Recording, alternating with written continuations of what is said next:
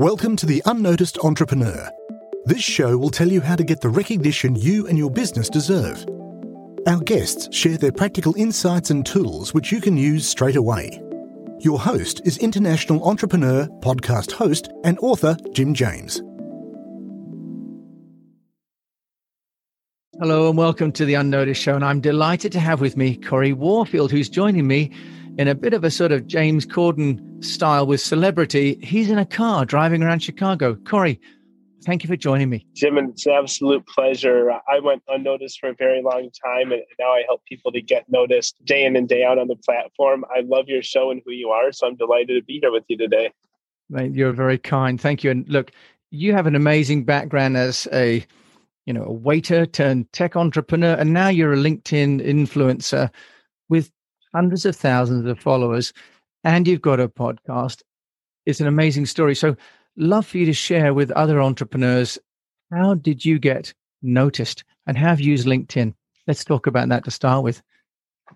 Perfect. So I guess I'll give a quick backstory and then a little bit of kind of some level setting that I think many people misunderstand about the platform LinkedIn specifically. So I spent about 20 years of my adulthood working in restaurants as a manager, waiter, bartender, and the schedules always changed and it made life really difficult to predict and forecast. And so a few years ago, out of a frustration, I created a platform to help the restaurant staff, their employees better. And 5 years later, we're still kind of a scale up. We've raised some money and we've grown the team and product to where it is today.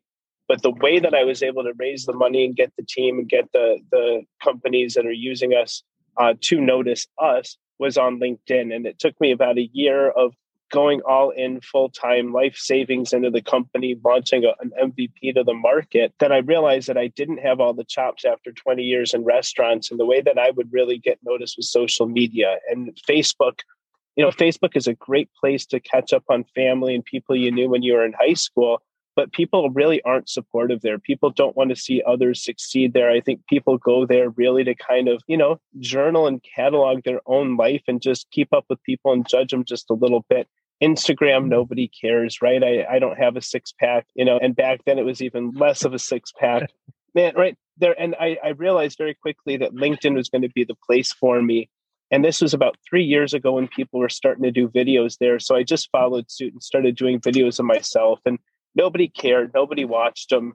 But what I did is I was tenacious and I kept going. And I really started to test the algorithm and A/B test a lot of different things. What time should I be posting? What time zones was I resonating in? What hashtags were working? Some of the really simple computer science. And once I started to apply my learnings of the algorithm with the psychology of the platform, which I'll go into in a minute, which I think is just such an under-leveraged subject matter, that's where I started to get the attention and the views and the awards and the podcasts and the PR and ultimately the customers and then the investors and then the team. So it was a really just transactional way of doing this where I realized this is where I needed to be. There was a way to really get noticed there and to turn that into a true business development channel. I will tell you that he's not driving. This is not an autonomous vehicle he's in, but I thought I'd just double check. Okay. So you had this sort of insight that LinkedIn would be the place to reach out, but how do you transition from, if you like, the waiter to entrepreneur to fundraiser? Because your history follows you to some degree, doesn't it, on LinkedIn, or very much so. So you had to rebrand and reposition yourself. Can you just talk us through how you did that, Corey? Because many people right now after COVID maybe have lost their jobs, or entrepreneurs in the making are having to really reposition themselves. I'd love to hear how you manage that. Absolutely. So I think I was fairly fortunate because as a waiter and bartender and even a manager, you're always on stage. So you're talking to strangers anyway. They want to hear about your life, where you're from, what big plans you have just to make the world a better place. So I'm used to putting myself out there and talking. And I'm used to kind of selling without selling. People that came into my restaurants were hungry. They knew what kind of food we served, right? They didn't have a choice whether I was their waiter or not. They were in my section. So I kind of just approached social media the same way. I'll just put myself out there. And what I did understand is the concept of the red water, blue water, where you don't want to be where everybody else is in the feeding frenzy. And so I started to post early in the morning and late at night because I knew other people weren't. I started talking about the restaurant industry specifically because nobody else was. And it was where I came from. But I knew that rather than talking about entrepreneurship or anything like that, that everybody else was talking about, I really needed a differentiator. And I think a lot of earlier entrepreneurs miss the mark on having a unique selling proposition. Like, you got to be different. So that's what I did on LinkedIn. I realized that was a deficit. People weren't really talking about working as shift workers. A lot of people couldn't relate to it though. So I needed to branch out and just really not only talk about that niche, but also, drop the really wide net and go for the whole buckshot, and learned what was really resonating at a bigger level, which was talking about job seekers, how to get jobs. That's what the platform's for. But I think what I'll do is I'd like to talk about kind of my epiphany on the platform and how to reach people. But I'd love to let you set the stage as well. Well, Corey, you're the guest and you're the knowledge. So I'd love to hear what you were going to say next. I think that one of the central questions, I think, for many people on LinkedIn is how to get the people to come, because you can be posting seemingly endless content that you think is valuable, but you're kind of like in a field and shouting and no one's coming to listen. So maybe we can start with the content strategy and the timing, but also how did you get people to find you? Yep. Well, everybody thinks that what they put on LinkedIn is valuable, right? And I'll be honest, it's not.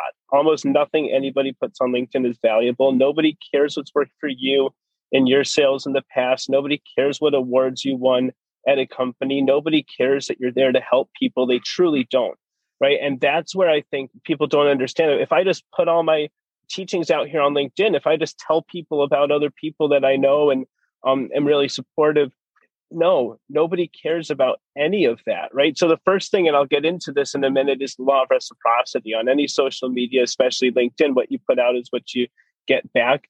But more so than that, fundamentally, and here's where people get it wrong, everyone's on LinkedIn talking about themselves. What don't people want to hear about? Others, right? So everyone's talking about themselves. Nobody cares about them. People are on LinkedIn for a very specific reason. And then I'll put some bullet points to it, but everyone is on LinkedIn to sell something, to make money, right? More generally, they're there to sell themselves, or they're there to sell a product, their coaching, their book, their product, or themselves as a job seeker or a candidate who can do a job because they're a recruiter and they'll make money. Everybody is on LinkedIn to make money. So if I'm on there talking about myself, the only way that's going to resonate with people is if they can make money with it. But all of a sudden, if anyone's on there talking about how to find a job on LinkedIn, that's what people are there for.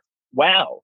Right? All of a sudden, if you start to ask people what they are finding in the job market, how they're selling on LinkedIn, everybody wants to offer their opinion and their advice. People just don't feel like they're asked it there. So conceptually, the whole thing is talk with your audience, not at them. Everybody's on LinkedIn trying to talk at their audience, and everyone's saying, hey, look at me, let me tell you something. And it's so condescending. It's so condescending to say, like, Jim, you've had an amazing career. You more than almost anyone are qualified to show up and say, hey, let me tell you about how I grew a many $million-dollar market in this industry or that industry. Let me tell you about these cool cars, right? Nobody cares, right? You're like, you know That's what? right. Let me get people that have cracked the code, and let's figure out how to get people around the world that need the code cracked to crack it for free, freely, with no expectation.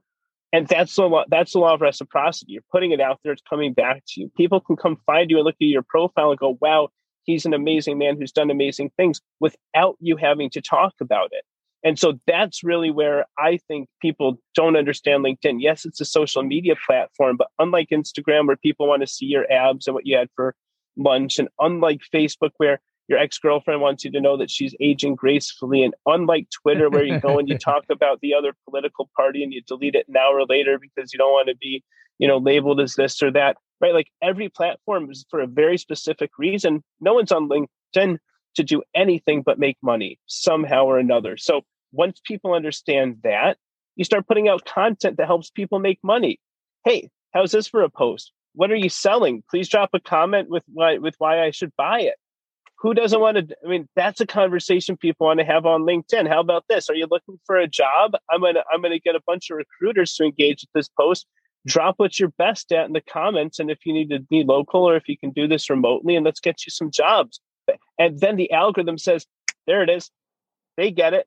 right? That's what LinkedIn is there for. I've got a friend that was the co-founder of LinkedIn, and I talked to him, and he says, the reason that we started this platform is so you could look people up and see what their career is like and who they are as a professional before you hop on a call with them. That was it. It wasn't intended as a social media platform. So when people are on there talking about what time they wake up in the morning, what their favorite kind of coffee is, who their favorite author is, again, nobody cares. And it's a really brutal message, but 90% of people don't understand it. So when you're in that 10% of the people who do get it, it becomes this really easy, replicable computer science where you just play the algorithm, give your direct audience what it is that they want on LinkedIn, and then people come to you. And I want to give you a chance to jump in, but where we'll go with that is, how do you get those people to come to you, and what do you do when they're there? Because it is a free global 24/7 networking site. And Corey, that was what I was going to ask you next, was that if you're putting that content out, maybe you give us a specific example of a quality post as you can do that, because you've talked about the need to create content that is more sort of interactive and interrogative rather than sort of selfish. Can you give us a practical example? And then, yes, how do people then find that? Because people, I think, have been experimenting with polls, for example, with what are your 3 best pieces of advice for this, and may not get anywhere. So how does that work?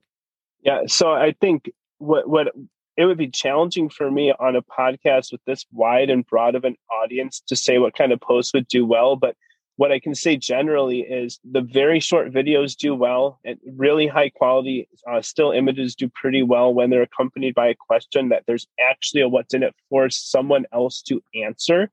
But with the short videos, it has to catch the attention of an audience instantly. And it's got to either make them say wow, make them say awe, or make them laugh instantly. Because people are going through their news feed and there's 10,000 posts that are vying for their attention. How do you get them to stop?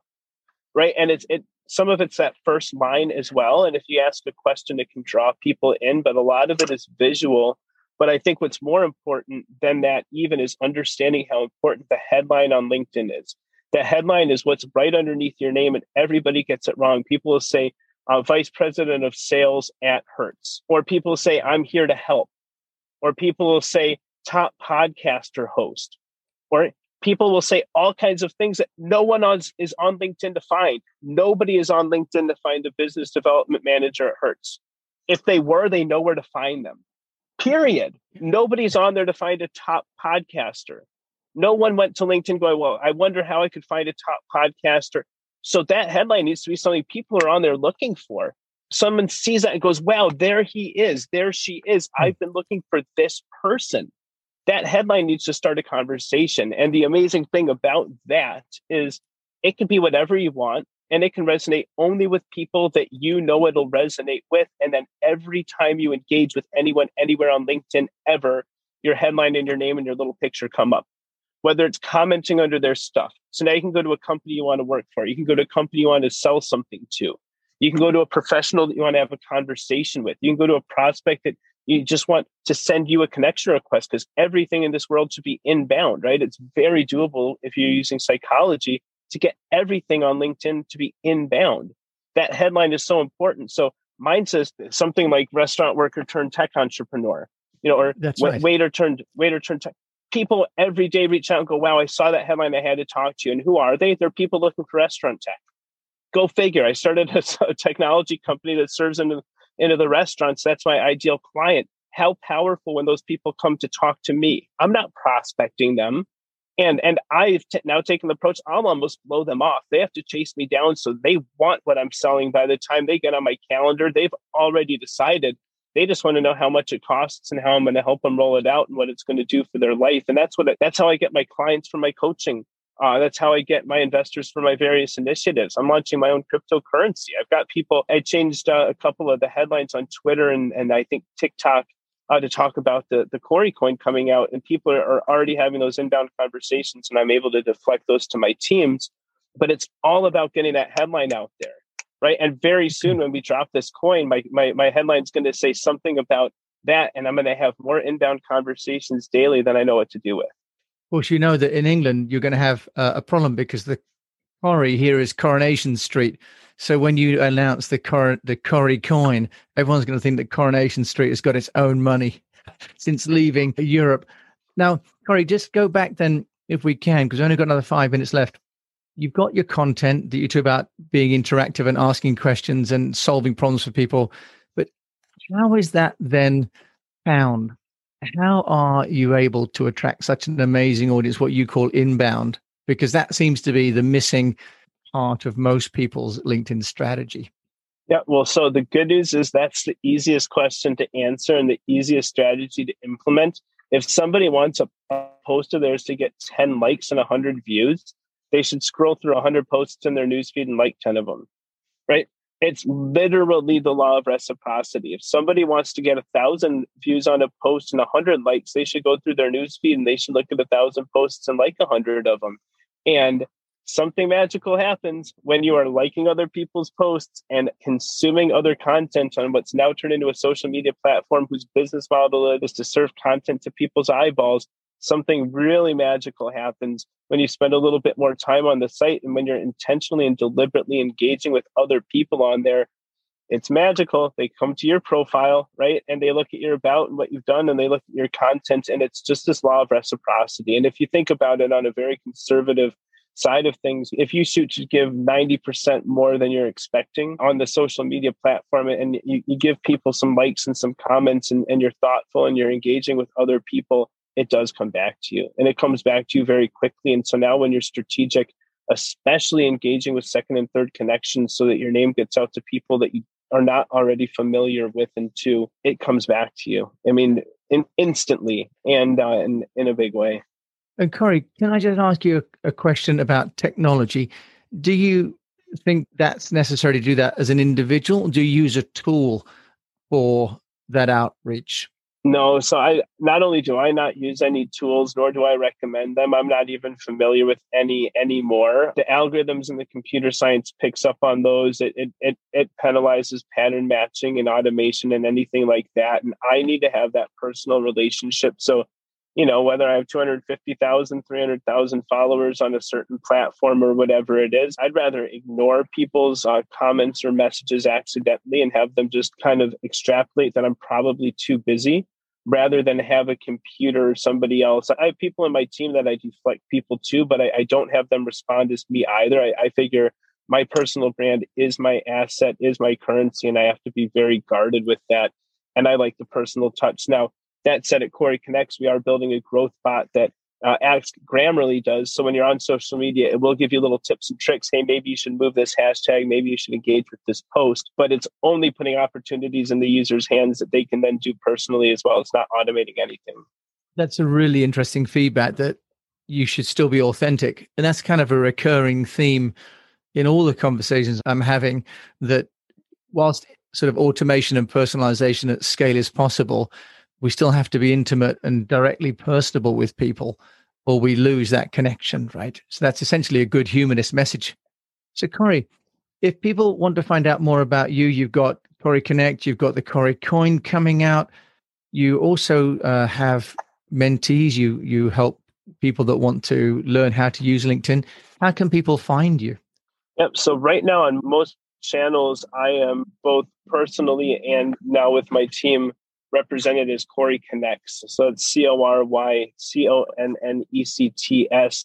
That podcast is on virtually every channel by the same name. So Corey Connects is a great way to kind of see what I'm up to and to get involved. And again, in different capacities, I have different team that helps me handle things like PR and the clients for the growth coaching and things of that nature. I'm involved with a platform called Influencer Active as well right now, that's offering influencer marketing to, solopreneurs and startups as well. That's pretty cool. We just launched and have been doing some fun things there. I am a managing director with Founder Institute. We do have an international presence as well. So anybody that's in the Founder Institute network or thinking about starting a company, that's a great place to go. And I can be found on all the social platforms under my real name, Corey Warfield, CoryWarfield. And I always try to respond to everyone that I can, with a caveat that I can't respond to everybody. So patience is a virtue, and I always appreciate it. Corey Warfield, thank you so much for joining us today from his car in Chicago. You've been listening to the Unnoticed Show. And I think really the key takeaway really about LinkedIn and focusing on that is the need to have reciprocity as your guiding light, right? That you should be willing to give and to share and to serve. and to some degree trust the platform and the goodwill of others to bring back to you. We'd love to hear your takeaway from the show. Visit the unnoticed.cc where you can leave us a voice message and also ask any questions you have on getting noticed. If you like the show, then please follow or subscribe and share it with a fellow entrepreneur or on your social channels and at Jim A. James. What would really help is a rating. At the unnoticed.cc, we've got a dedicated page to make that really easy to do. Take a screenshot and share it on Twitter at Jim A. James, and we'll repost it to get you noticed too. At the unnoticed.cc, you can also see our books, merchandise, useful tech apps, and sign up for our newsletter. Until we mic again, keep on communicating.